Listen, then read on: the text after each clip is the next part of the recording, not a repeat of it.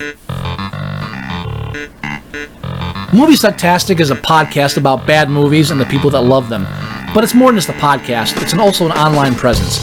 If you want to know more about Movie Sucktastic or want to become a part of Movie Sucktastic, you can find us on Facebook, you can find us on Twitter at Movie Sucktastic, you can find our blog at boothreviews.blogspot.com, or if you want to give your own reviews that we might use on the show, you can go to reviews.moviesucktastic.com and check out our own little lunch.com community for Movie Sucktastic. Check us out and become a part of the show, because the only thing more fun than a bad movie is sharing it.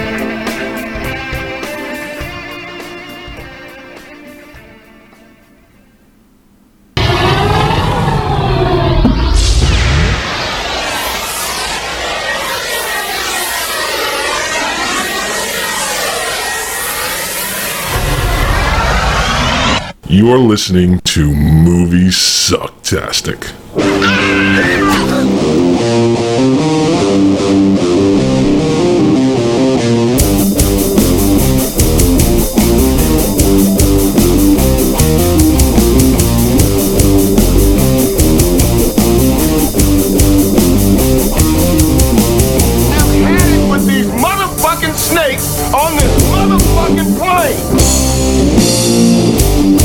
Now we got drinks? Oh, they free.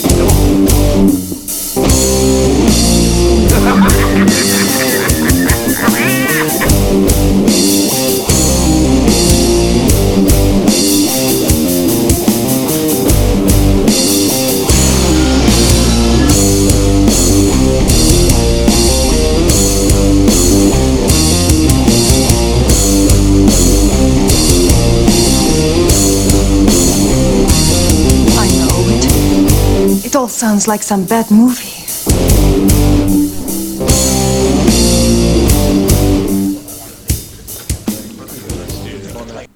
All right, everybody, we are back.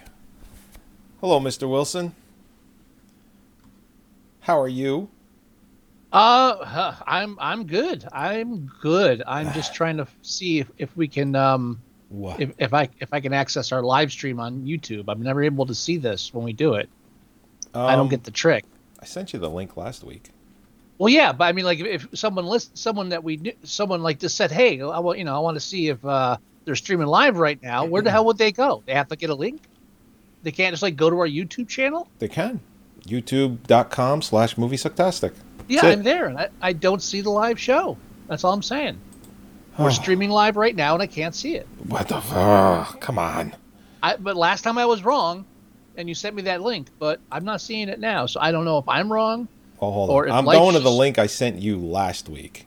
And life is just like always so difficult now. Nothing can be easy, so of course I can't find this shit. But hey, I'm looking at statistics from last week's episode. The average watch time was 1 hour and 4 minutes. Yeah, that was me. No, maybe. That show was 1 hour and 37 minutes. Well, we're going to keep this one short. Not want to go into too great detail. No, I don't think we should. We weren't able to time it this year the way everything was moving around, but this is the beginning of the Oscar season. This is the closest we get to like any kind of format, and it's basically we're going to review all the Best Picture films that have been nominated before the Oscars and possibly do a live show. Yeah. Now, here's what's interesting. Uh-oh. Since we're talking about the live stream. Mm-hmm. It says I have an excellent connection to YouTube. It's got a little green dot, excellent connection, all of that. And when I set up the software, which is we use OBS Studio,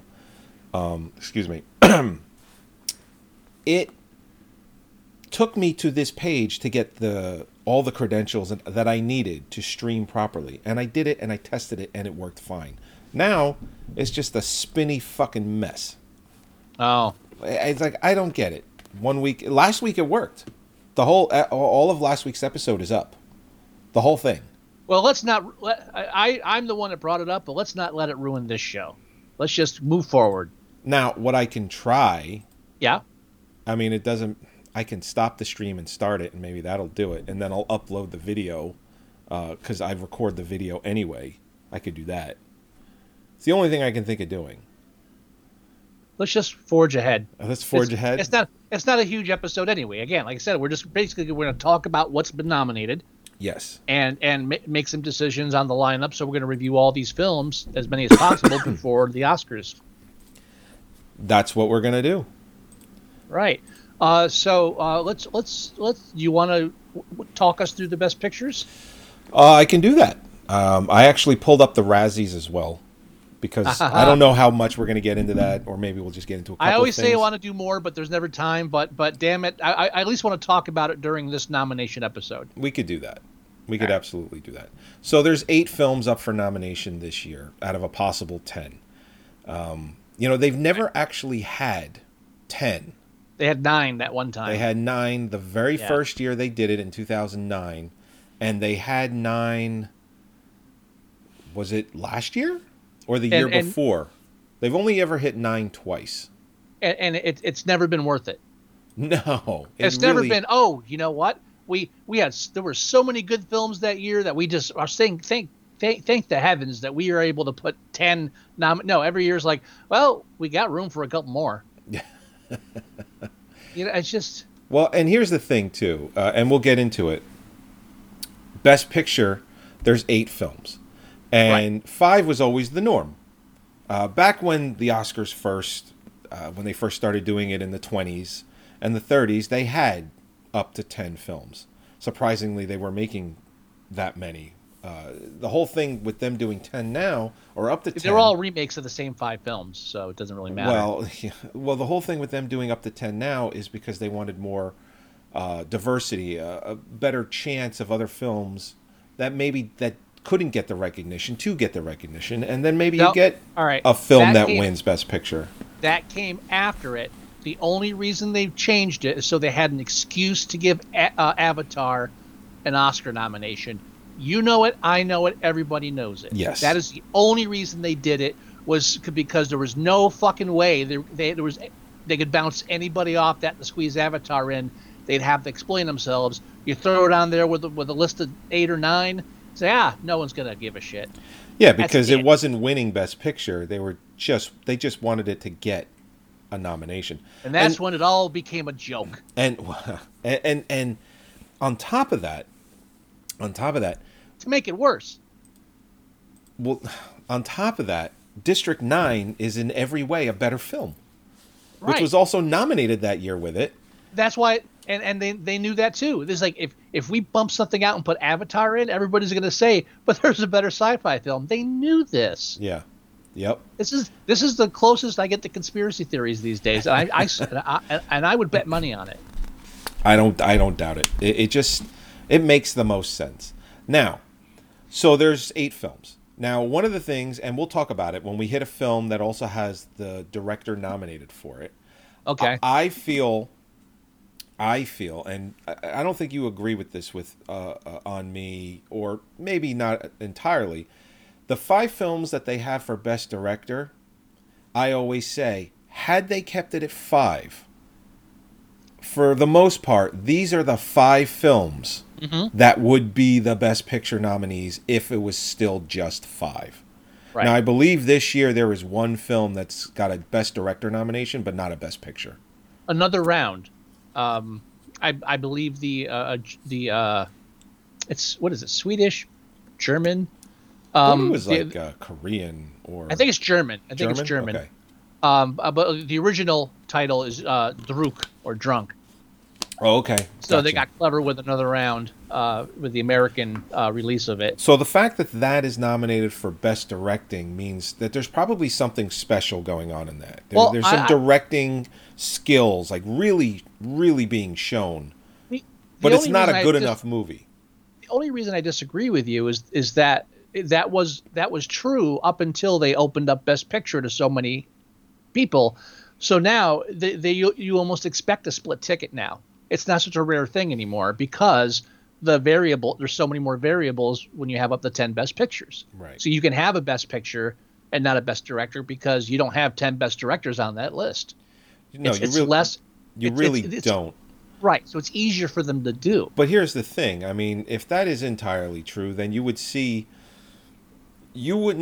as many as 5 Best Directors that match the Best Pictures. That's where I'm going with that. No, it's going to happen most of the time, but Yeah. it's you're casting such a wider net on the other side that you have more. You could have a best director, best picture that the best picture wouldn't have made a 5 list.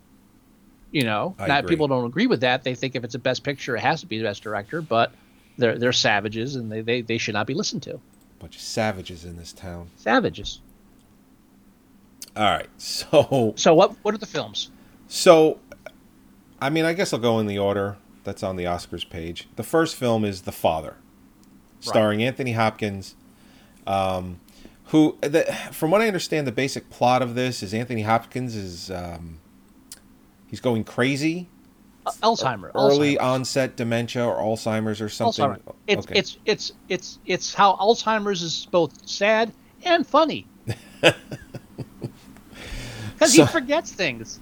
Yeah, and then he takes it out on his family, and I haven't seen it. I haven't even seen a trailer, but I'm assuming that there's going to be some tense scenes in this where he's maybe going to be accusatory towards his family. He's going to tell them that they don't understand. Blah blah blah blah blah. Yeah, this is one I saw the trailer for, and it's like, well, it's not really my kind of movie. Yeah, no. I was like, yeah, I'm sure there's great moments in the film.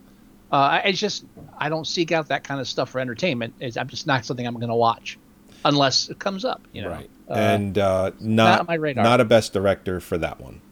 No. Moving on. Yes. There's Judas and the Black Messiah, which I had not heard about until the Oscar thing came out. Starring David Kaluuya or Kalua. Height. Thank you. Who was also in Get Out. Oh, yeah, that guy. Yeah. The one actor, I believe, that plays the head of the Black Panthers, because I believe that's what this film is about, was also in Get Out with him. Well, that's right. Yeah.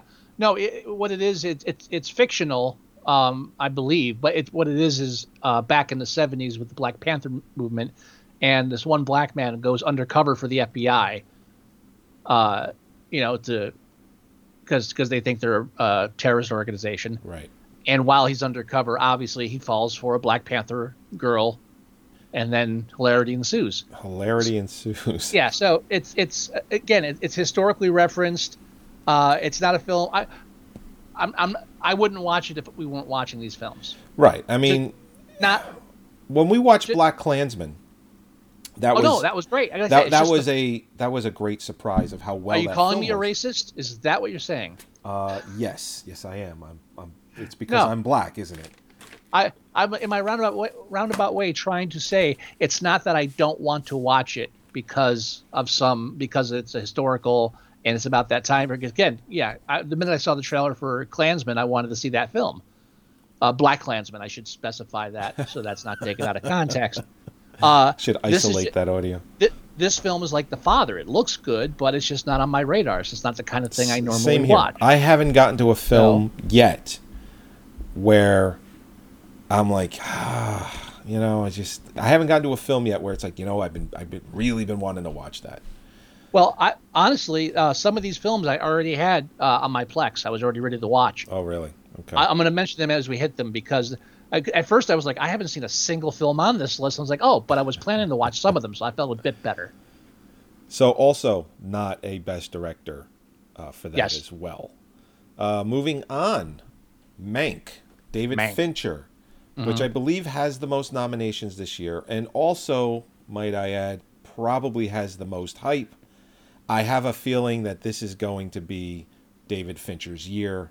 I have a feeling that he's going to win Best Picture for this. All right. It's a gut feeling. If you really look at David Fincher's career, even all the way back to Alien 3 in the very early days of his career, he has made some really good stuff, and he's been nominated for Best Picture before, and some may say that he is long overdue to win Best Director in Picture. I think you're looking at it with this. I haven't seen it. I know briefly what it's about. I mean, I know that Gary Oldman plays what's his face, Mankiewicz, right? Who wrote Citizen slaughter Kane. that name some more, Joey. I will if you allow me put it out of its to misery. continue. I will do that. I think it's Mankiewicz. Anyway, he's one of the most influential writers in Hollywood history. I think he has like 100 screenplays under his belt that were actually made into film, and for, not just a throwaway stuff. A lot of these were major Hollywood motion pictures, and they looked to him as far as what was going on in Hollywood. They would get him to write these screenplays. They'd make movies out of his screenplays. Very, very influential as far as Hollywood. So he wrote Citizen Kane, and this is the story of him doing that. It's shot in black and white, which is always, the Academy is always a sucker for that stuff. Yeah. And look at the artist. Fincher has this grand kind of scale to it where it looks like it's a film from the 40s. I just, without seeing anything else, without having an opinion of anything else, and not to say that this truly is the best film, I think you're looking at Best Picture on this. All right. For the non-political side, Yes. I'm going to speak for the humans. For the human, And- are you calling me? No, actually, I shouldn't be speaking for the humans. I'm a mutant. I can't claim to share any taste with the general public. But coming from a more critical standpoint of it as a piece of art, this is something I saw the trailer for. I'm interested in it. It is in my wheelhouse of films I normally go to for entertainment. Right. However, lately I've been leaning more towards actual documentaries and less these biopic dramatizations. Docudramas, I think they call them. And then I've been leaning, as far as for entertainment history, I've been favoring the actual documentary over fictionalized stuff. So I've had the opportunity to watch this many times in the past couple months and have not done it. Same here, even though I am interested in Yeah. watching it. But I am interested in watching it, and it'll be interesting to see if Netflix scores another another Oscar. There's really no way around it, is it? Oh. How many of these films are Netflix films? Whoops. What? I have our slideshow in the background. Plus, I also have a video of what I use every time we do an Oscar show, and I forgot to turn the sound down. Okay. So I got a 15-minute slideshow and a 15-minute, Oscars, statues and light. Let's not try to lap that too many times tonight. We're off to a bad start. No. Listen. I have it set for but- 2 hours. We have 2 hours before we have a problem. Okay, we're definitely not going 2 hours. But I mean, no, Hell seriously, no. how many films are Netflix films that are up for Oscars this year? Um, Everybody made a big deal out of the winner last year right. because it was a Netflix film. It's but funny. now it's like, The Oscars, the website does not. It just says the producers. It doesn't say if it's like, say, Amazon Studios, Netflix Productions. It doesn't say that here, which is kind of annoying. that's why you go to Google and just type in Netflix Oscar noms and see what comes. Let's comes do that. up. I'm pretty sure that the Trial of Chicago 7 is Netflix. I think Nomadland might be Netflix or Amazon. Mank, I believe, is Netflix. Judas and the Black Messiah is Warner Brothers. I know that because that was HBO Max. They decided to put all of their films on streaming and theater. Go ahead. I'm sorry. No, I have the answer to the question. Then let's get it. All right. Netflix had the most nominations for the Academy this year with 35. Jesus. They swept the Oscar. I didn't read anything about the Oscar nominations. I just grabbed the list. So I can't even handle the hype anymore. If I don't care if they're, if it's about female directors or minority anything or fucking costume design. I don't care about any of it. Just the list.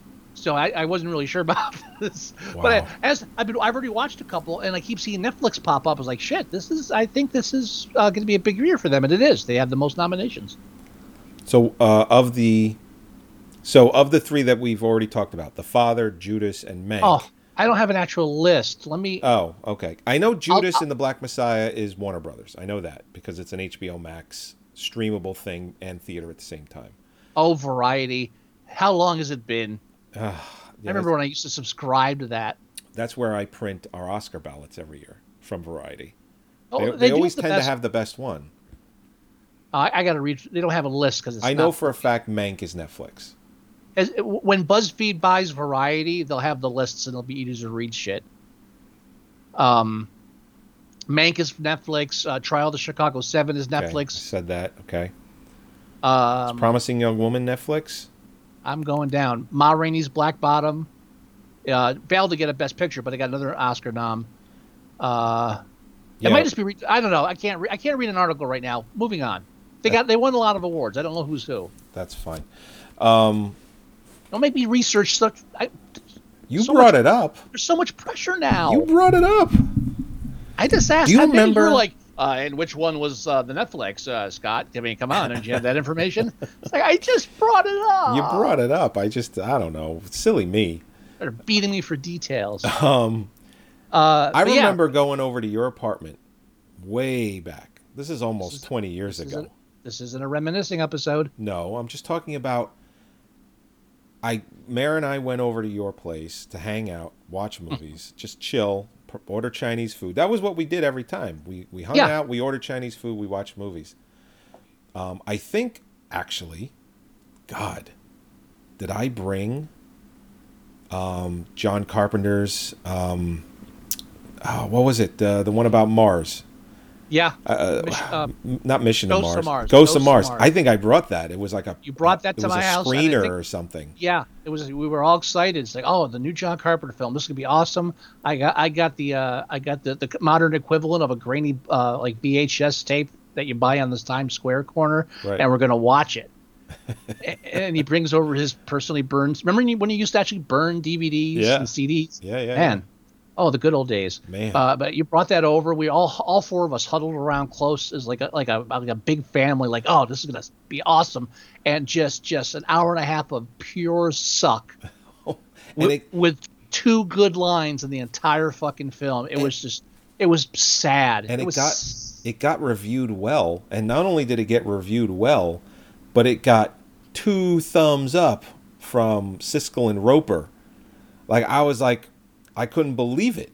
I make excuses for vampires, $. Even when I've read the book and I know the book that like the source material was far superior in like half of it, but I know a lot of that was budget, so I make excuses for that film. There was no excuse for Ghost of Mars. No, none. But anyway, where I'm going with this story is it was that day that we were over and you got your mail.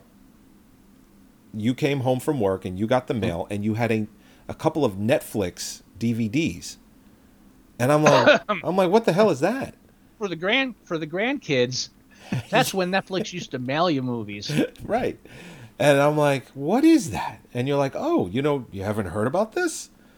I'm like, no. And it was Netflix and it was I forget about it often, but like I brought it up like last week to somebody when this topic came up, and I said I was one of the first with Netflix, baby. I was doing Netflix when it first started, when you had news features about is this a fly-by-night sensation of sending movies? And it was like 2 guys in their garage mailing them everywhere. Right. And I was first online for that. I remember. I've been there. And I was a customer the very next day. I was like, shit, I have to do this. And I subscribed to, I think, 3 DVDs at once. And then I was like, I can't watch 3 movies at one time. I had to confess to somebody, I think it was the same conversation last week. I had to confess because then they brought up, said, hey, yeah, remember Blockbuster pulled that thing? I mean, we switched from one to the other at one point. But, I mean, what did you do? I was like, I had them both at the same time because Blockbuster Video, and I'm not even exaggerating, had 4 films that Netflix didn't have, and they were always out. I kept that subscription for 2 years just because of one of them. I think it was Ichi the Killer, the uncut edition, and I was like, oh, great, but then there were 3 other ones, and they were always out, and for 2 years I waited down that line. It's ridiculous. Yeah, that was the nightmare days before streaming. Unbelievable. And I guess the reason I brought it up is, that was Netflix's roots. And now, how many subscribers does Netflix have? A lot. The last time, I'm going to look it up right now. The last time. At least 1 million. Last year, it was 100 million subscribers. See, I was partially right. Yeah, just the million part. Let's see. Netflix subscribers. 203 million subscribers. It's going to be what kills. Finally, put up. It's already putting a nail in cable. Why do you think HBO and Disney and all these other places are starting their own sidelines? Not because they're trying to compete with Netflix. They just want to make the foundation set where they can tell these cable companies that are like fucking both sides, just to, to go screw. This is absolutely insane. And they have an 85% market share. Or 80. I don't understand what these statistics are, but Netflix is 85%. Then Amazon Prime is next. So Amazon Prime must have upwards of like 150 million subscribers. But it doesn't mean that people are watching a lot of things on their channel. Because if you have Amazon Prime, you get Amazon the video. It comes with it. Eventually they'll all be owned by the same company. Won't have to worry about it. Maybe. I don't know. But 200 million subscribers is insane. Yeah. So we're at 3 Best Picture nominations at a half hour. So we're making good way. This is We're doing good. Yeah. Okay, moving on is Minari. Which I've already watched. I haven't seen this one yet. Okay. This one's Korean? It's not a race. Yeah, Korean. I think it's Korean. It's about Korean Americans. Okay. Does that fall under Asian American, or does that have to be separate? I don't know. I just want to know the correct answer. I don't know. That is a Best Director nominee, Lee Isaac Chung, for that one. Yes. Best Actor, Best Supporting Actress, Best Picture, Best Director, Best Original Screenplay, Best. There's a couple more. Best Original Score, and I felt like there was one more, but I think that's it. So with the success of Parasite last year, also a Korean film, and I'm not saying that's why this got nominated. I'm sure it doesn't hurt. It's okay. Just say I'm white and I apologize and move on. No, I'm not going to do that. That's right. You're Italian, so you count. Okay. Let me just say it. I'm white and I apologize. Moving on. That's right. Yeah, my parents came here only like 50 years ago. So yeah. Anyway, which is kind of rare. I'm first generation, which is didn't crazy. mean to make that a topic of conversation. Yeah, I know. What'd you do that for? I don't want to talk about this shit.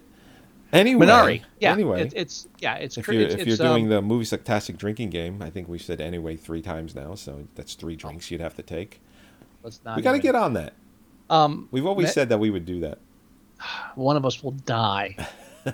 Minari is a Korean family moving from California to I think it's Nebraska, and it's about culture shock in a number of different ways. And there's also a different layer because they're Korean. They're actually from Korea, so they're Korea, but their children are not. So they emigrated when they were kids, like teenagers. Right. So they're more integrated than the kids are. So, and then the grandmother comes. You have the different generations and this whole kind of shift. So that's the whole basic story. And I'm not saying it doesn't have a chance at Best Picture, but the fact that Parasite won last year, if you look at the political aspect of it, I think this is just a situation of where it should be happy it's nominated. I don't want to say anything because we're not reviewing right now. We're just chronicling the list. But I already have a view standpoint on that since I've already seen it. Okay. Well, when we get I already have an opinion. I'm ahead of you. Okay. Moving on now, is and I would like to nominate right now that we link Minari and Nomadland together because they're both about the American nightmare or the American dream or whatever it is. I'm pretty sure I put those two together. Because I sent you what I thought our pairing should be, and I wanted you to I haven't looked at it yet. Sorry. I texted it to you. Texting me shit. Well, yeah, I texted it to you a few days ago. Anyway, I'll look it up. Go ahead. Hold on, I got it right here. You keep going. No, you did not text me your list. I sure did. No, you didn't. Last time I texted... I did it... Okay, I didn't text it to you. I did it through Facebook. It's like texting. Moving on. Moving on. Moving Nomadland. on up. Nomadland. Anyhow, I got to know if I put them together. I'm pretty sure that I did. No, I'm sure you did. It's an obvious choice. They're both really about struggling in America. Oh, fuck you, Facebook. Fucking updated on me. Mid-use. I'm pretty sure both films take place in the slight past. Because I know Minari takes place around in the Reagan era, and I don't think Nomadland might be modern day, but it really is hard to tell. I feel like it could take place 10 years ago, Right. or 15 years ago. So moving on, Nomadland. Nomadland is the next film nominated for Best Picture, and I believe that also has a Best Directing. Yes, it does. Chloe Zhao, or Yep. it's ZHAO. I think it's Zhao, maybe not, or How. Maybe the Z is silent. So that's also a Best Director And Best Actress, and Best Actress. Best Adapted Screenplay. So I'm doubling down on I that. think there's Best Also, Best Editing, Cinematography. I'm sorry. Go ahead. film editing on that as well. Mm-hmm. So yeah, it's got quite a few. It's got quite a few. Yeah, and now I've seen that as well. I've been a busy boy. Oh, I haven't seen that one yet. I do And I want to have see to- it. I do want to see it. That's one I already had intended to see before this list came out. It's one of this one and the next one we're going to mention. Both of them were already on my list for I am going to watch that. Okay. So I feel better about that. Next is, and this is the film that I want to see the most out of the entire list, and it's Promising Young Woman. Agreed. Yeah. I want to see that one the most. I'm actually surprised that a film like this is nominated for Best Picture. This is one of those films that if it was only 5, it wouldn't be It nominated. wouldn't be. But I'm the most interested in seeing it Oh, me too. over everything. Yeah, because it's dark. I'm like when you linked Minari to Parasite. Mm-hmm. It's like I'm not into Korean cinema. I'm into the fact that Korean cinema does some great dark artsy stuff. That's my taste. Right. It's not Korean film in general. So I'm not sure if Minari would have been in the top 5, considering. Right. So, and it's also got a Best Director for Emerald. I feel like I trailed off on that. Sorry. It's okay. Best Director on that one, Emerald Fennell, which goes with my theory that it would have been a nominated Best Picture. You're saying that it probably wouldn't be.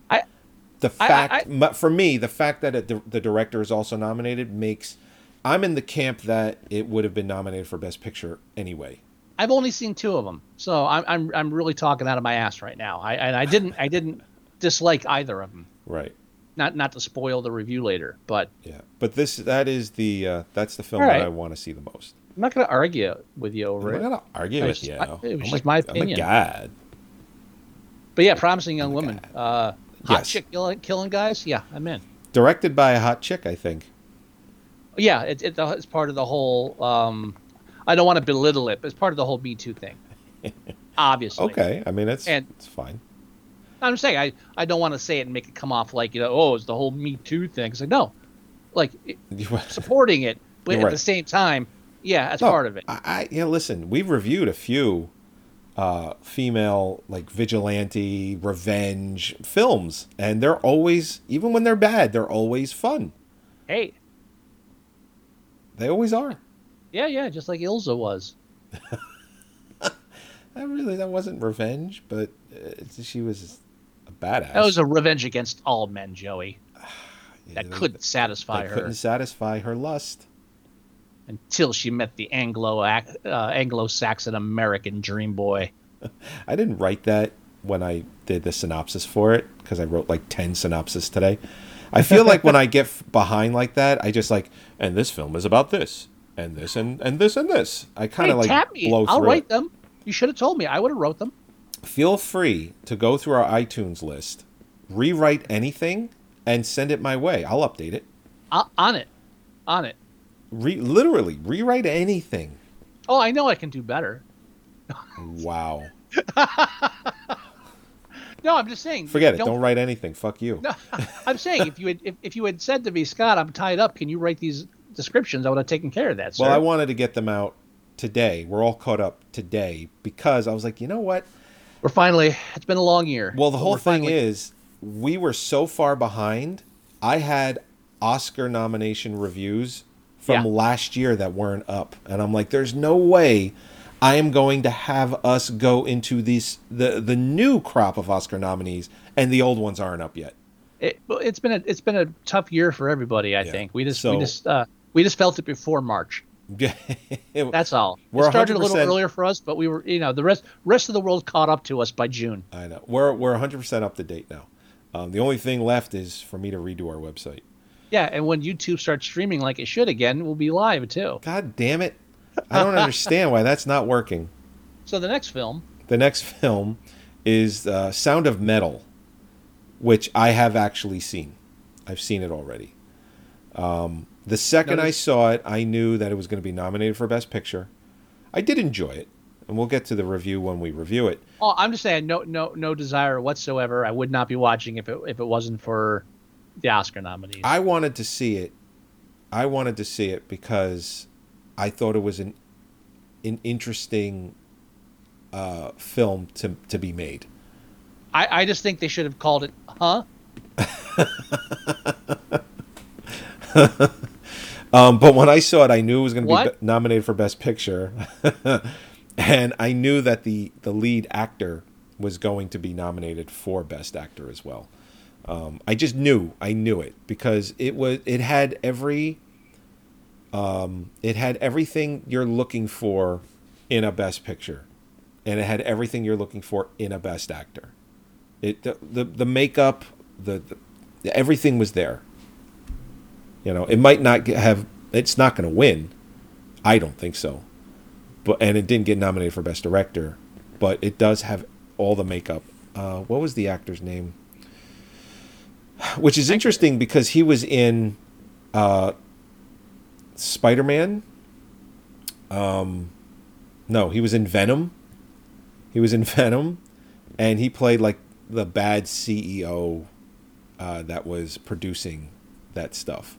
Wow, I saw that movie, didn't hate it, and I can't remember what the bad CEO was. I can't remember. He was a young guy, and I didn't even realize it was him because he looks totally different in this film.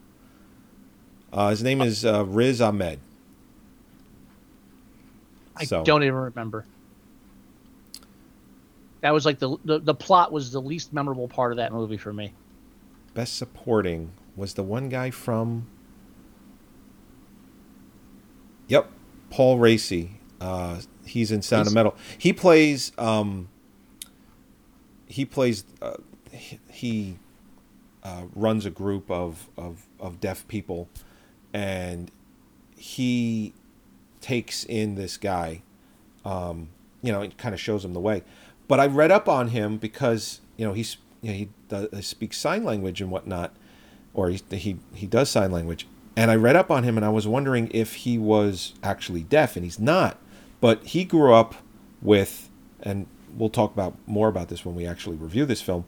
Both of his parents were deaf, and I thought that was pretty amazing that he grew up that way, and he's Lots in this. of people grew up that way. Yes, but I'm not any less, amazed by it.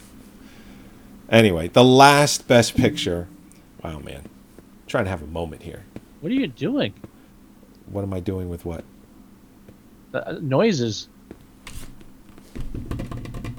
No! Okay. Sorry. The last one is The Trial of the Chicago 7. I have no idea what this is about. It's about the trial of the Chicago 7. Yeah, but who are the Chicago 7? I don't know who that is. It had to do with left-wing activism, anti-Vietnam, protesting, that kind of thing. Oh, okay. Like Abby Hoffman, stuff like that. The story was so amazing that they made a film about it. It's a historical piece. All right, shut up. Listen, I'm interested in seeing it, but I mean, how many TV movies are made that look and sound probably exactly like this? Well, you're dealing with history. Some people sometimes they want to take a big budget spin on it. Okay. Why are they making any movies, Joey? I mean, Sacha Baron Cohen, I Why believe he don't you got be a nominated. nihilist about it? Okay, all right. I think he got nominated for best actor for that one. And is this a best directing? It is not.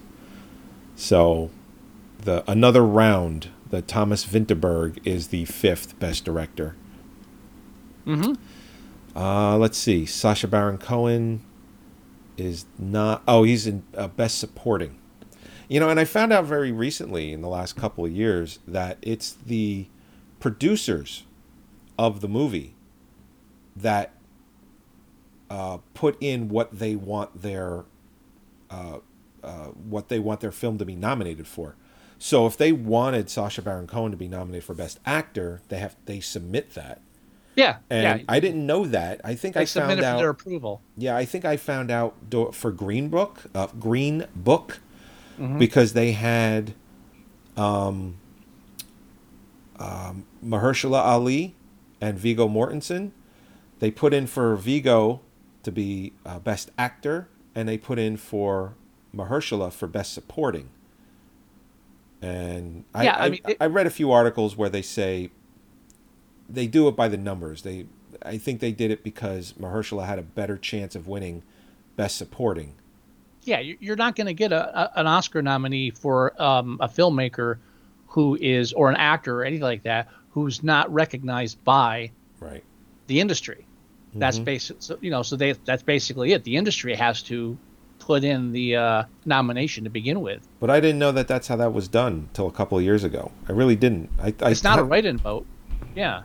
No, I kind of figured that the Academy looked at that stuff and said, okay, this is going to be your best actor. This is going to be your best supporting. Same thing. Put in the nomination. The Academy's the industry. It's the same thing. I get it. But I didn't realize that the production company could say, listen, we have these 2 actors. They're on screen for literally the same amount of time, but we want this person for best this, and we want this person for the best this. I didn't know that's how they did it. It's all fixed. Yeah, basically. It's all fixed. So anyway, that's the 8 Best Picture nominees. That ruined for everybody. What? That's the 8. That's the 8 Best Pictures. Mm-hmm. Mm-hmm. Yeah. So I'm already 2 down. I've only seen 1. Have we decided what we're reviewing next week? Well, let's talk about the pairings. So we both kind of agreed that Minari and Nomadland should be one of the pairings. Absolutely. What do we? And if anybody's listening now and they're concerned, we actually record them and then split the episode in 2 and so you don't have to suffer through one review to get to the other. Yeah, no, we'll have 8. We'll have 8 podcasts. Yeah, in case you were concerned. What do you think about the next pairing? I'm looking for my list. It's right here. You need a list? You just don't know? I wrote the list already. Jesus Christ. Minari and Nomadland. Yes, right. I put that together. Mm-hmm. Judas and the Black Messiah and Chicago 7 because they're both political. Agreed. Okay. I put and historical. I put The Father and Mank together. And the reason why is because Anthony Hopkins is, he's going through Alzheimer's or early on dementia, and Gary Oldman is an alcoholic and he has all his problems. I kind of thought that the 2 of them aging poorly was a match. And your reason for putting Promising Young Woman with Sound of Metal? Is, what did I put? I put Promising and Sound of Metal aren't an exact match, but it's both about 2 people on a quote-unquote mission, so to speak. So basically, those are the 2 leftovers that they have to go together. Well, do you think we could put Sound of Metal with one of the other my 3? Choices. Let me give you my choices. Let's hear them. The first 2 choices we were 100% in agreement on, but then you got everything messed up when you didn't pair Promising Young Woman with The Father. Why would I do that? Promising Young Woman is a revenge flick, and The Father is an Alzheimer's film. Because it's about patriarchal systems. male dominant systems. No. I don't think so. No, actually, those are the two that are left over, so you have to put them together. My other pairing was Sound of Metal and What, like Mank?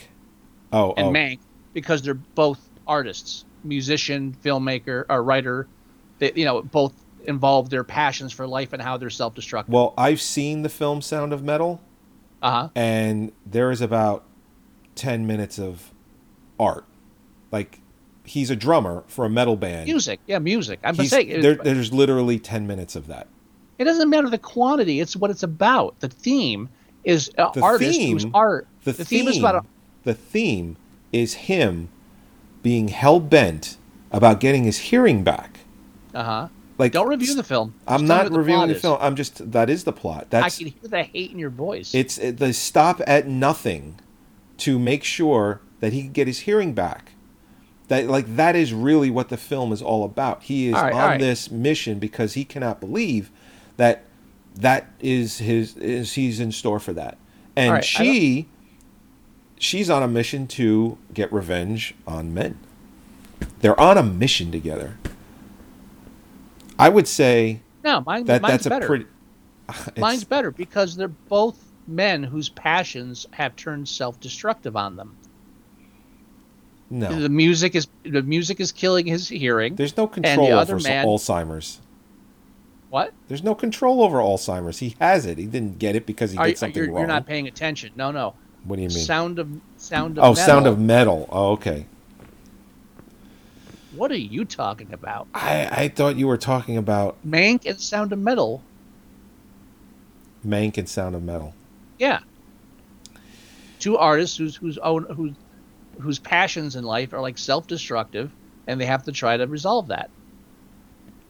With Mank, it's his creativity, which is a lot of it's fueled by his worldview and his alcohol abuse, and then the drummer, plays loud. and then the father and promising young woman go together because they're the last two left. You know what? I'll buy the patriarch and the matriarch thing that you did over what you just told me about Mank and Sound of Metal. That's the excuse. Listen, is that how you want to pair those four? Because we can. I'm good either way. That's what I'm saying. I pretty much I had the same problem as you. No matter what I do, I'm stuck with two odd ones left over. So what do we want to review next week then? Don't care. I've already watched Minari and Nomadland, so I think we might as well. That seems like a perfect pair since I've already watched them both. Oh, well, then you got an easy week. I have to watch 2 movies for next week. That's not why I'm suggesting it, but if you don't like it because of that, then pick something I haven't seen yet. You haven't seen any of the other ones yet, right? No.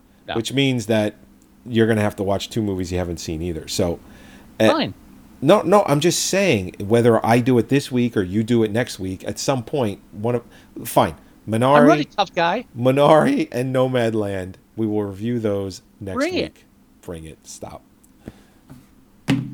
I actually have time in the next week to watch 2 films. It's the week after that I'm gonna have some late nights. I want to spend a couple minutes on the Razzies. Okay. Now, the one thing I want to point out, there are actually, is it 1 or 2? I think there's 2 films that are both a Razzie and an Oscar nomination this year. Is it for a technical thing? Usually that's how that works. It's like, oh, this was a shitty movie, but it has great special effects. Well, Razzies don't do much special effects. Oh, you mean the other way around? Yes. No. So Hillbilly Elegy is up for an Oscar for Best Supporting Actress, Glenn Close. And the Razzies have her Glenn Close nominated for Worst Supporting Actress. Really? Yes. That is very interesting. Yeah, and the other one is less interesting. It's the Borat movie is up for Worst Supporting Actor for Rudy Giuliani. Oh, well. And worst screen combo of Rudy Giuliani and the young girl in his room. And he's obviously up for Best Adapted Screenplay, also Best Supporting Actress, Maria baklava, which sounds Baklava. like a fake. That sounds like a fake, Sounds- like Sounds Soviet like name. a Greek dinner. That's what I'm saying. I'm trying not to be mean. I'm just saying it's unfortunate. It's unfortunate. There's a lot of room for schoolyard bullying Yeah. with that name. Can I get the baklava with the tzatziki sauce, please? Do Thank you. not empower the bullies, Joey. Stop that. So the 5 films that are up for Worst Picture, because the Razzies, being professional, have stuck to 5. I'm looking at them. I've already seen 3 out of the 5. I haven't seen any of them. All right. First one we actually talked about a bit on previous episodes, Fantasy Island, which I didn't hate. Wait a but minute. Am I looking at the wrong year? Yes. If Fantasy Island's not on that list, you're looking at the wrong I'm looking year. at the wrong year. Okay, I'll just tell you. So Fantasy No, Island. I'll go to it. Well, I got it right here. I'm talking about it. Again, I liked the film. I mean, I enjoyed it, but I'm not going to defend it and say it was a good movie. So, okay, whatever. We got through half of it. Oh, did you? We watched it together. We were it's watching. not We that watched interesting. half of it. It was terrible. And I remember because we were watching it through Plex, through the Watch Together feature that it has, which is. Oh, yeah. If anyone doesn't have Plex, you should get it. We were watching it, and about halfway through, and I'm like, Scott, this is pretty tame for a horror film. I'm waiting for something like gory, fun to happen, and we kind of looked at each other, and I was like, oh shit. And then we looked it up, and it's rated PG-13, and I'm like, Yeah. fuck me. Mm-hmm. It's like, Worst thing and then ever. that's when we stopped it because we ended up watching something else. What did we watch? Future Kill. I think we watched Future Kill instead. We watched Future instead. Kill. And we watched that all the way through, Yes, we did. which is not a good thing to say about Fantasy And then Island. we did the equivalent of whenever we are actually together and we watch a movie, one of us or both of us ends up falling asleep and we just nudge each other. It's like, don't That you was fall fun. asleep on me. Yeah. It's like, I'm not watching this alone. I think you did that to me a couple of times during Future Kill. I gave a bailout option at like 50 minutes. I was like, it's getting late, Joey. If you got a busy day tomorrow, you were like, no, we'll finish this. Like, I don't Like, care how many man. times I nod off. I'm like, we're going to finish this. Just make sure you just keep waking me up. Oh, that was a rough one. Yes, it was. But anyway, Fantasy Island's one of the 5. Then Doolittle, which I have not seen yet. I've seen it. But everyone It's knew deserved. when they released that, everyone knew that was going to be a Razzie nomination. It was a There was January no release. way around it. It was a What? January release. Yeah, and I'm know, just saying, and it was like, Pre-COVID. it's like you might as well call this now. No, it's definitely going to be the top 5, and it's also up for like almost every category. It's up for a lot of categories. Right. Then there's, and then these other ones I'd never heard of. So there was music. Yeah. That's an odd title for anything. It's a film by a singer. Okay. That's all you need to know. So a That's it. singer made a movie about an autistic girl who sings. Okay. I'm already overwhelmed, but it's supposed to be horrible. Yeah. Then there's Absolute Proof, which I watched. Oh, yeah, you were telling me that you watched that one. Yeah, and that is the My Pillow guy, lunatic Mike Lindell, his 2-hour pseudo documentary on how the election was stolen. And that film actually took me the longest to watch because the problem is every 5 or 10 minutes I have to pause and go, I'm going to Google that before you go any further. Fact check that. Because that sounds stupid, and you look it up, it's like, oh yeah. It's like everything they reference is like, oh yeah, they're referencing something that was disproven like 2 months ago. Here's that in detail. See, 5 doesn't, just Now that not even a question about you've done that, you've looked everything up and everything is false. I can watch this without having to do that. But see, my thing is, I want that confirmation. Oh, I do We- too. we- No, meaning I you would look it up as well. And what I'm saying is now I don't have to. I can watch this and just go, yeah, that's bullshit. Oh yeah, fuck that. That's bullshit. But in the back of your mind, you got to have that nagging thought of like, you don't want to wake up one day and it's like, oh wait, how did I end up in QAnon? I don't want to reach a comfort zone where just because I think it's wrong, I know it's wrong. It's like, you know what? I'm actually going to pause it, Google it, and check for different references. And every single one is like, yeah, It smelled like bullshit. I knew it was bullshit. But let me confirm the bullshit. No, I actually stuck my finger in it. It's more bullshit.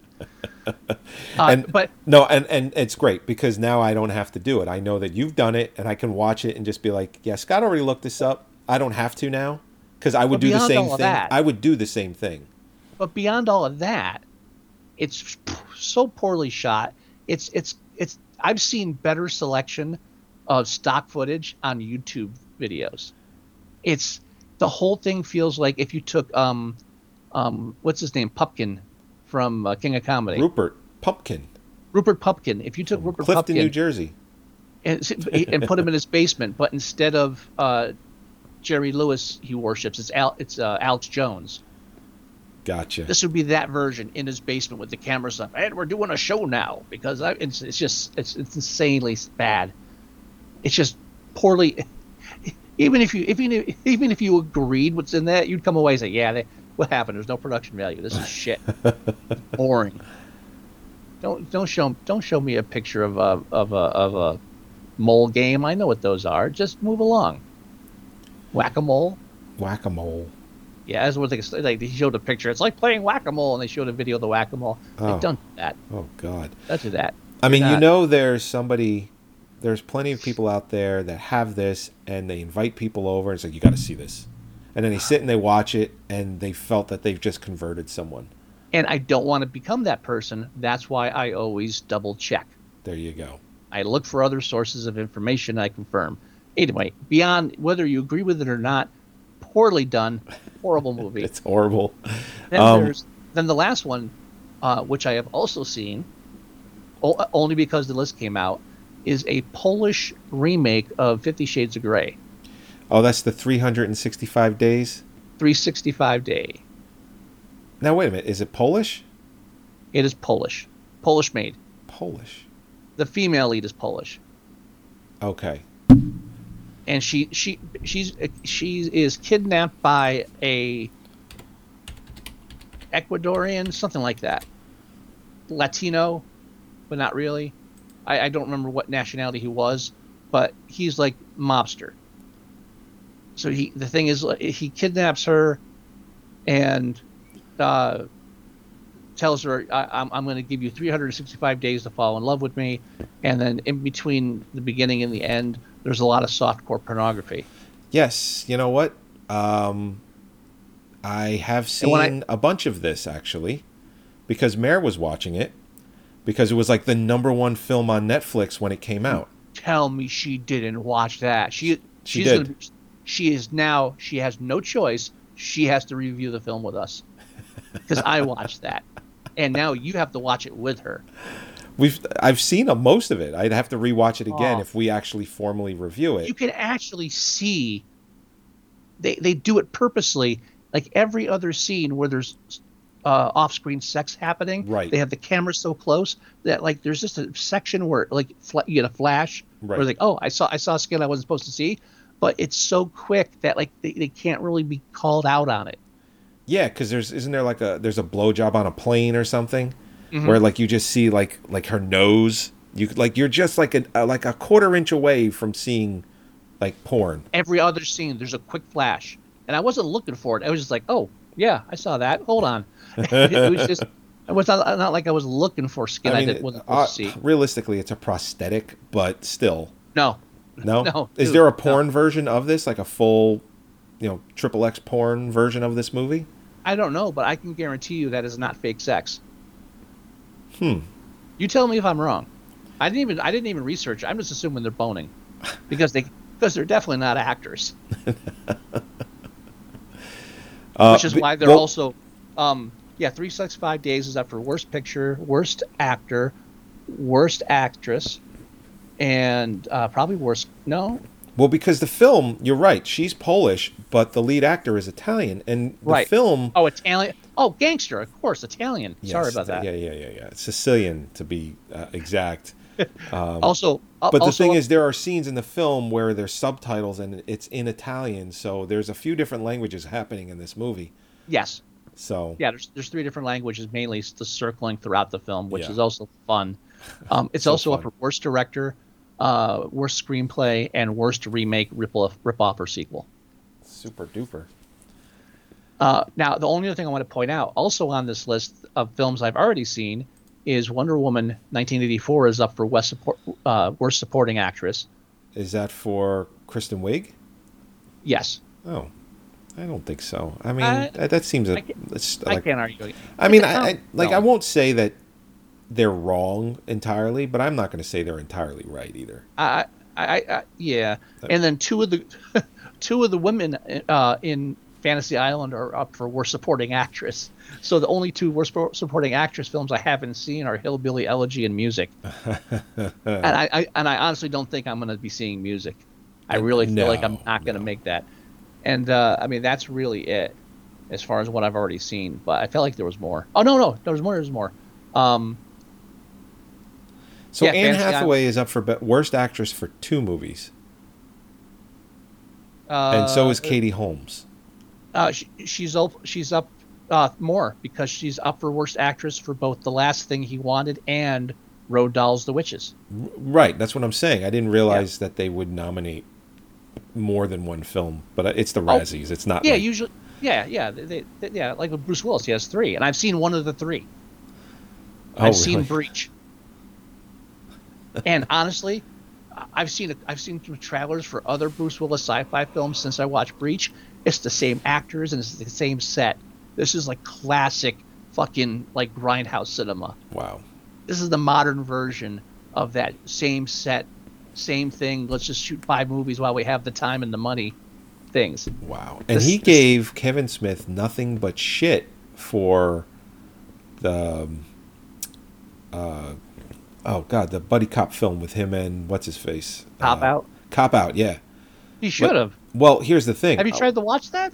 No. That's not what I'm saying. What I'm saying is he's done some really shit films where if he's going to give Kevin Smith shit about not being a good director and whatnot. No. Kevin Smith needs that because Kevin Smith has never... I don't think he's evolved anywhere near where he could have throughout his career. I think he took a lot of back steps. I think he took a lot of comfort jobs, and maybe. And this is just my opinion as a fan, and I'm allowed to have these opinions. So quit your fucking whining and don't bash fans in your movie just because you hate bad reviews. You fucking little bitch. I think since he's discovered weed, he doesn't really do that anymore. Good. That's, how many years supporting drug use, now you actually do it. Fuck you. But again, nothing personal. Nothing personal. No, I don't know the guy. Don't know him. But Bruce does these films now because he doesn't want to retire. That's it. He doesn't have to. He's not like Nicolas Cage where he's doing it for rent money. Wow. Nick, I got to tell you though, Nicolas Cage, I really feel like he did rebuild his career. But he went. Did I mention it on the show before? What, Willy's Wonderland? No. Just the whole idea that I think we were talking about that. He has evolved his career from like an A-list star to a cult star, and whether it was intentional or not, good for him. Yeah, no, we haven't really talked about that, and he's been doing it for probably the last decade or so. Since he had to. Yeah, I mean, like he was doing movies like Drive Angry. And he was doing movies like everything after National Treasure 1 and 2. Everything after National Treasure, everything after Leaving Las Vegas, where he won his Oscar. That's a huge. But anyway, well, it is. But I mean, he was doing films like Leaving Las Vegas, where he was getting nominated for Oscars, then winning one for that film. Then he was doing big blockbuster movies, making tons and tons of money. Like the National Treasure films and The Rock, things like that. Con Air, and then Money Trouble. Yeah. Before we end the show, and we have to end it because we're done talking about the Oscars. Yeah, we're over an hour now. I watched it last night. What'd you watch? What do you think I watched last night? I know you said you watched WandaVision. No, not that. Oh. Zack Snyder's Justice League. You bastard. Well, How dare you? Here's the thing. Today, both of my kids, they go to school, right? They're on a hybrid schedule. They go to school 4 days a week now. Half days. I had to go drop him off, and I had to pick him up around 12:30. I asked them this morning. I said, please tell your father, are we going to watch the 4-hour cut of Justice League? And both of my children said yes. So now I have to wait for them to watch it, which is going to be this fucking weekend. I'm not pressuring you. No. I need to see this movie. So I don't care if I have to watch it in 2 or 3 parts, but it is happening. Otherwise, I would have watched it today while they were in school. I was planning when it finally dropped. I was like, all right, I'm gonna watch it over the weekend because I said to Catherine, I said, I gotta wait till the weekend. I need, this is a 4-hour film. I'm not watching it in 2 sittings. I'm sitting through this goddamn thing. Right. But then what happened was Holly got tired. She went to bed early. She's like, oh, it's 8:00, and yeah, I'm watching it. Catherine comes out. It's like 11:30. I'm still watching. She's like, I thought you said you're gonna wait. So no, I'm in. How was it? Man, it was interesting. It was, you know what? It's you're gonna have all these people screaming about how the Whedon cut was better, and then you're gonna have like Zack Snyder cut was better. I liked both films. Okay, I liked the. And there's a and lot here's of the new thing. Stuff there's a lot of new stuff in the Zack Snyder film. Most of the humor is not there. One or two of my favorite humor lines are there, but a lot of the ones that I did like aren't there. It's very Lord of the Rings straight epic. So let me ask you this, without giving anything away, because actually you wouldn't with this. Of the 4 hours, of the 2 hours in the original Justice League, how much is actually new? Oh, a lot. Yeah. Different ending. There's a lot more with, I'm not spoiling anything, but like there's dark sides in it. No, I know that. Yeah. Yeah. So that whole storyline is there. There's even like a stupid subplot where they introduce Martian Manhunter. Yeah, I heard about that. Yeah, and honestly, you're not losing anything, but it's just interesting that they filmed it and then we're like, nah, why build a bigger universe? Joss, what the fuck are you doing? Well, I read an article today that Zack Snyder wanted to bring in Ryan Reynolds as Green Lantern, and it didn't. Green pan Lantern's out. all over this film. You know how like in the Joss Whedon cut, there's like that one shot of the ring, yeah, and you're like, oh no, they show dead bodies of Green Lanterns. They show them fighting. I mean, Green Lantern was prominently displayed in the Zack Snyder cut. Well, they do mention that in the whole core. I mean, it's in the Whedon cut of the film, but it's much more. I'm saying it's much more. Okay. Much more in it. It's like it's very blatant. Like, yeah, they're doing this. It's not just a tease. They're planning on this. How did Darkseid? Not Darkseid. How did? I hear Darkseid looks amazing, but how did Steppenwolf look? Because he was completely different looking in the Snyder cut. He was like with the spiky outfit and all that. To me, that's the most boring part of the movie, so I don't even remember if it was different from the original version. They did change it in the original. They changed his whole outfit and everything. You know what? I mean, I never got into the New Gods stuff anyway, so I'm not really a good judge of it was Darkseid done right. But it all worked. It's just the storyline devotes more time to all of that and explains it in more detail. And there's a lot of stuff to talk about what they cut out. Even there's the dumbest thing I think they cut out. Not to get into it real quick, is that there's this part of the film where Bruce Banner steals the idea. Bruce Banner. Bruce Wayne. Batman. Batman steals. You sounded like Mare. I'm sorry. You sounded like Mare right there, because she'll do that all the time. She's like DC, right? It's like no. I do it all the time. I do it all the time. I know you did it because you just have a lot in your brain. I do it all the time too. Mare does it because she's genuinely wrong. I'm just misspeaking. Yes, Bruce Wayne. But yeah. So Batman steals Wonder Woman's idea from her gauntlets. Right. So when she's in the Batcave alone, like Alfred's doing stuff. What's that? So, and he demonstrates it to her, and he has gauntlets that are supposed to absorb energy. Okay. So he can like take power shots like she does. Oh, that's pretty like interesting. Like Captain America's shield. Right. And then that comes up later. They show him using it when he's fighting Superman at one point, and when he's fighting those bugs at one point. Oh, the parademons. Yeah, so they just do it to show it a couple times. It doesn't really come in big time, except it gives a better explanation of how he survives Superman attacking him this time. All the fights are more serious, and they're darker. The whole tone is just more serious. It really is. Good. Barry Allen is toned way down. I mean, there's a lot less of him doing the hyper thing. I found it interesting watching this, not how much was new, but how much new they made to do the Joss Whedon version. When you watch this, you realize how much they had to come back and redo. Oh yeah, they spent 30 million just on CGIing out the beard, and then the Whedon cut added another 50 million on top of that in reshoots.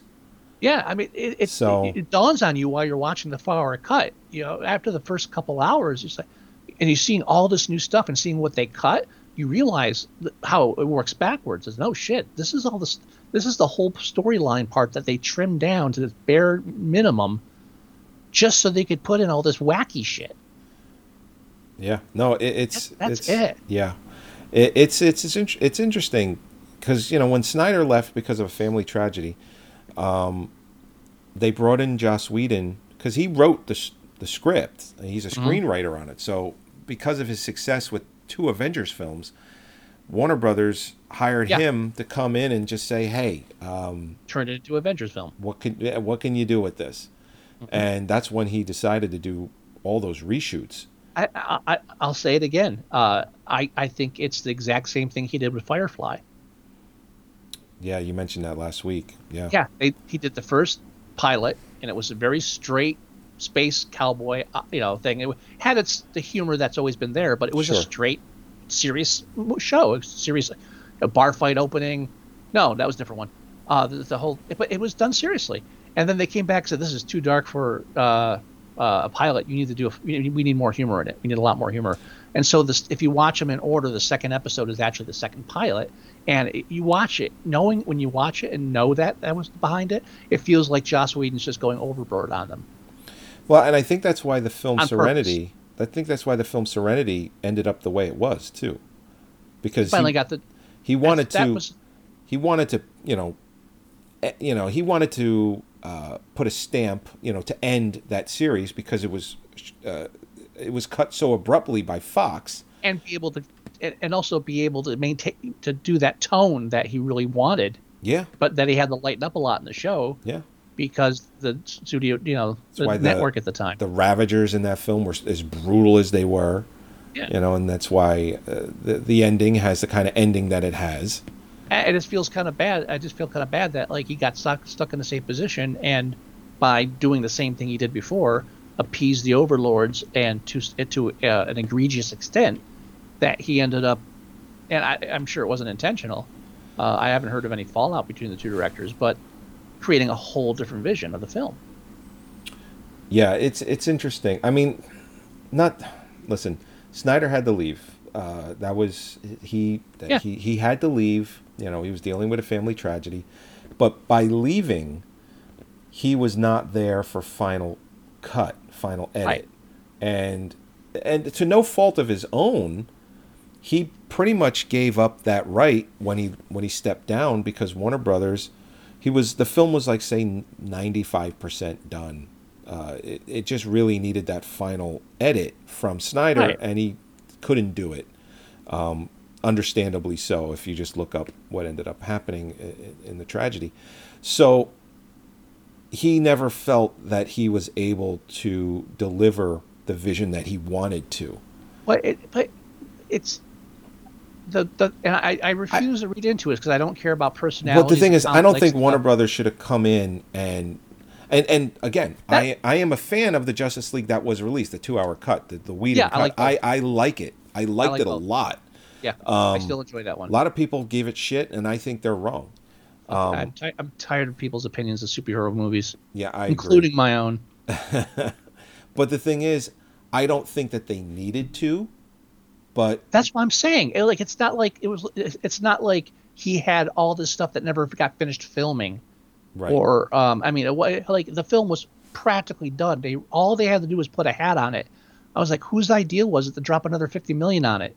Because they were afraid it was too wacky enough. It was probably collaborative. Whedon probably came in. They said, "Listen, honest opinion," and then Whedon's like, "Could use some comedy, some levity. Let's do that." Isn't there a phone call? Isn't there a phone call where like Joss calls Snyder Zack and says and says like, "Hey, dude, I'm thinking of turning this into a Three's Company episode," and Zack's like, "Dude, no, that's not what I wanted to do." Please don't. I mean, is there some conversation, or do lawyers just hash it all out and they're like, "Oh, I'm not getting to finish that one, whatever."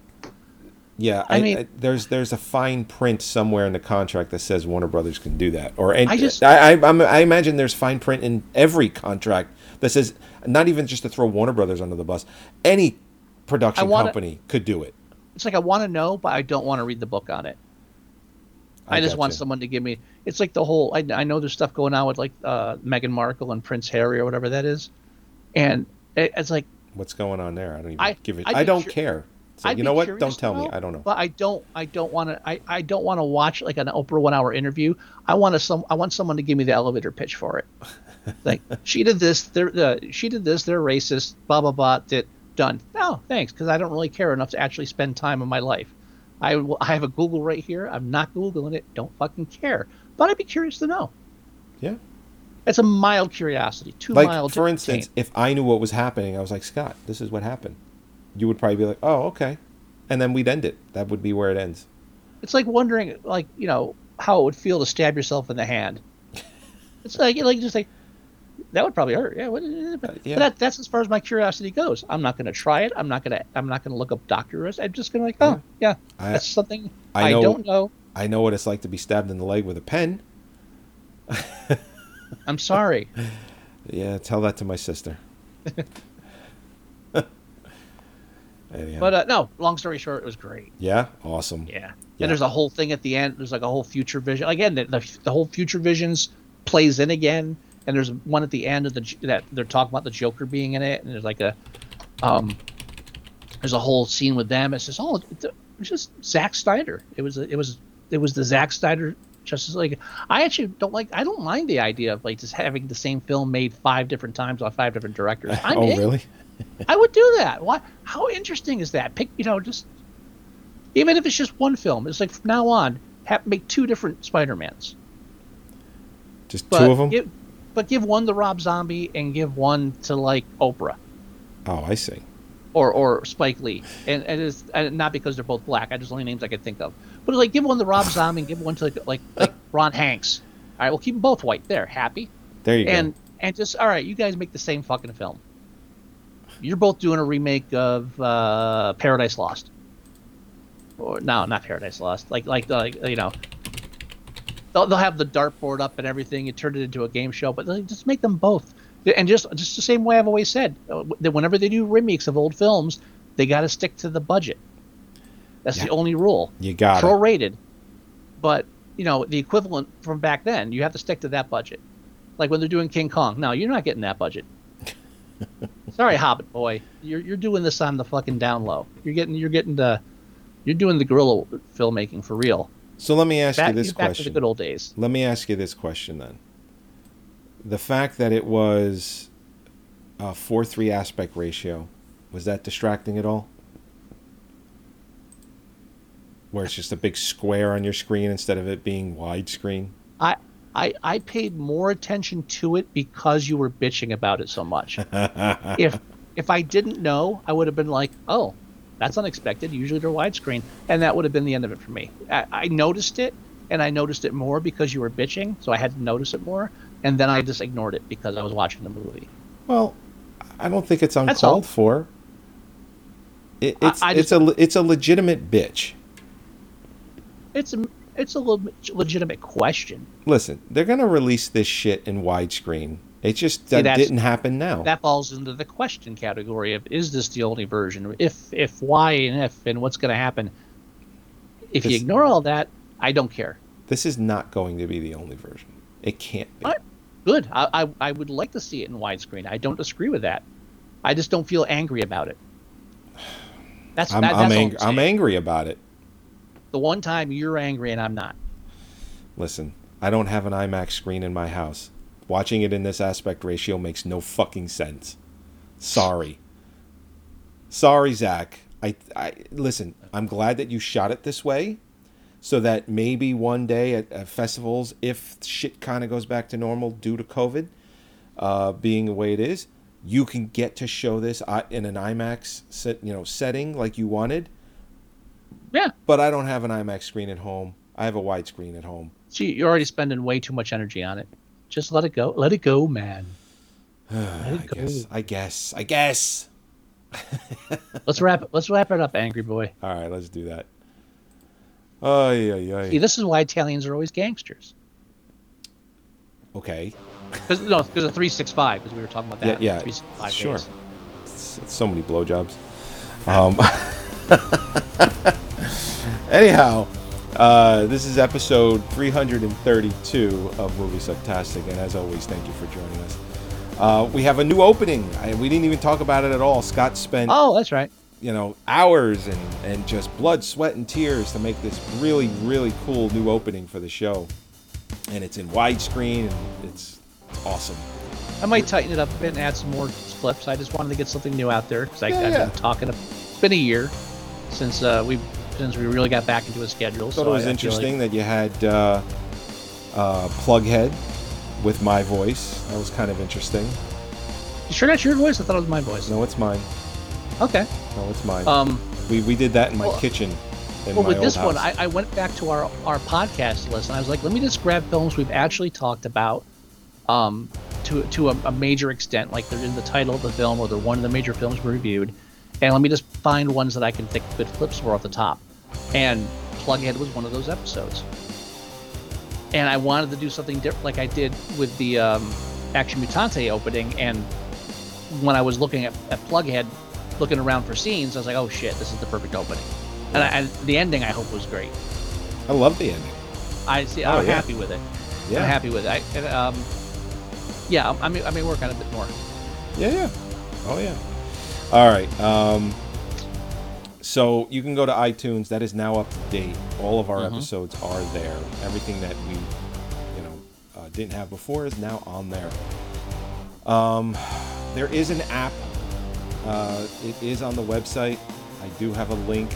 I'm not going to say what it is. It's too damn long. I'm going to change it to be something like moviesucktastic.com/mst.apk. You know what? That's what it's going to be. Go to moviesucktastic.com/mst.apk and you can get the app for your Android phone. Okay. Because it's not on the Google Play Store, because the app that we were using broke or some shit like that. Yeah. Something happened with the app, but the app works for all the MP3s, all of the iTunes lists. So go to moviesucktastic.com/mpt mst.apk. You can go much easier. It's the APK part. Anyway, you can go to our Facebook page. It's facebook.com/moviesucktastic. You can also email us. The address is themovieguys@moviesucktastic.com. If you want to leave us voicemail, it's 908-514-4470. And there's a new website coming on the way. I'm going to be working on that very, very soon. When that hits, I'll tell you when it's finished. Scott, do you have any words of wisdom for us? If the pool water is green, don't drink it. All right, everybody. I mean, hey, you're not wrong. I know. You're not wrong. All right, everybody. We'll talk to you next week. Bye-bye. Happy trails to you. You've done that in an episode. You've ended the show I know. like that before. I know. I'm listening to them. I know. That's why I brought it up. Bye.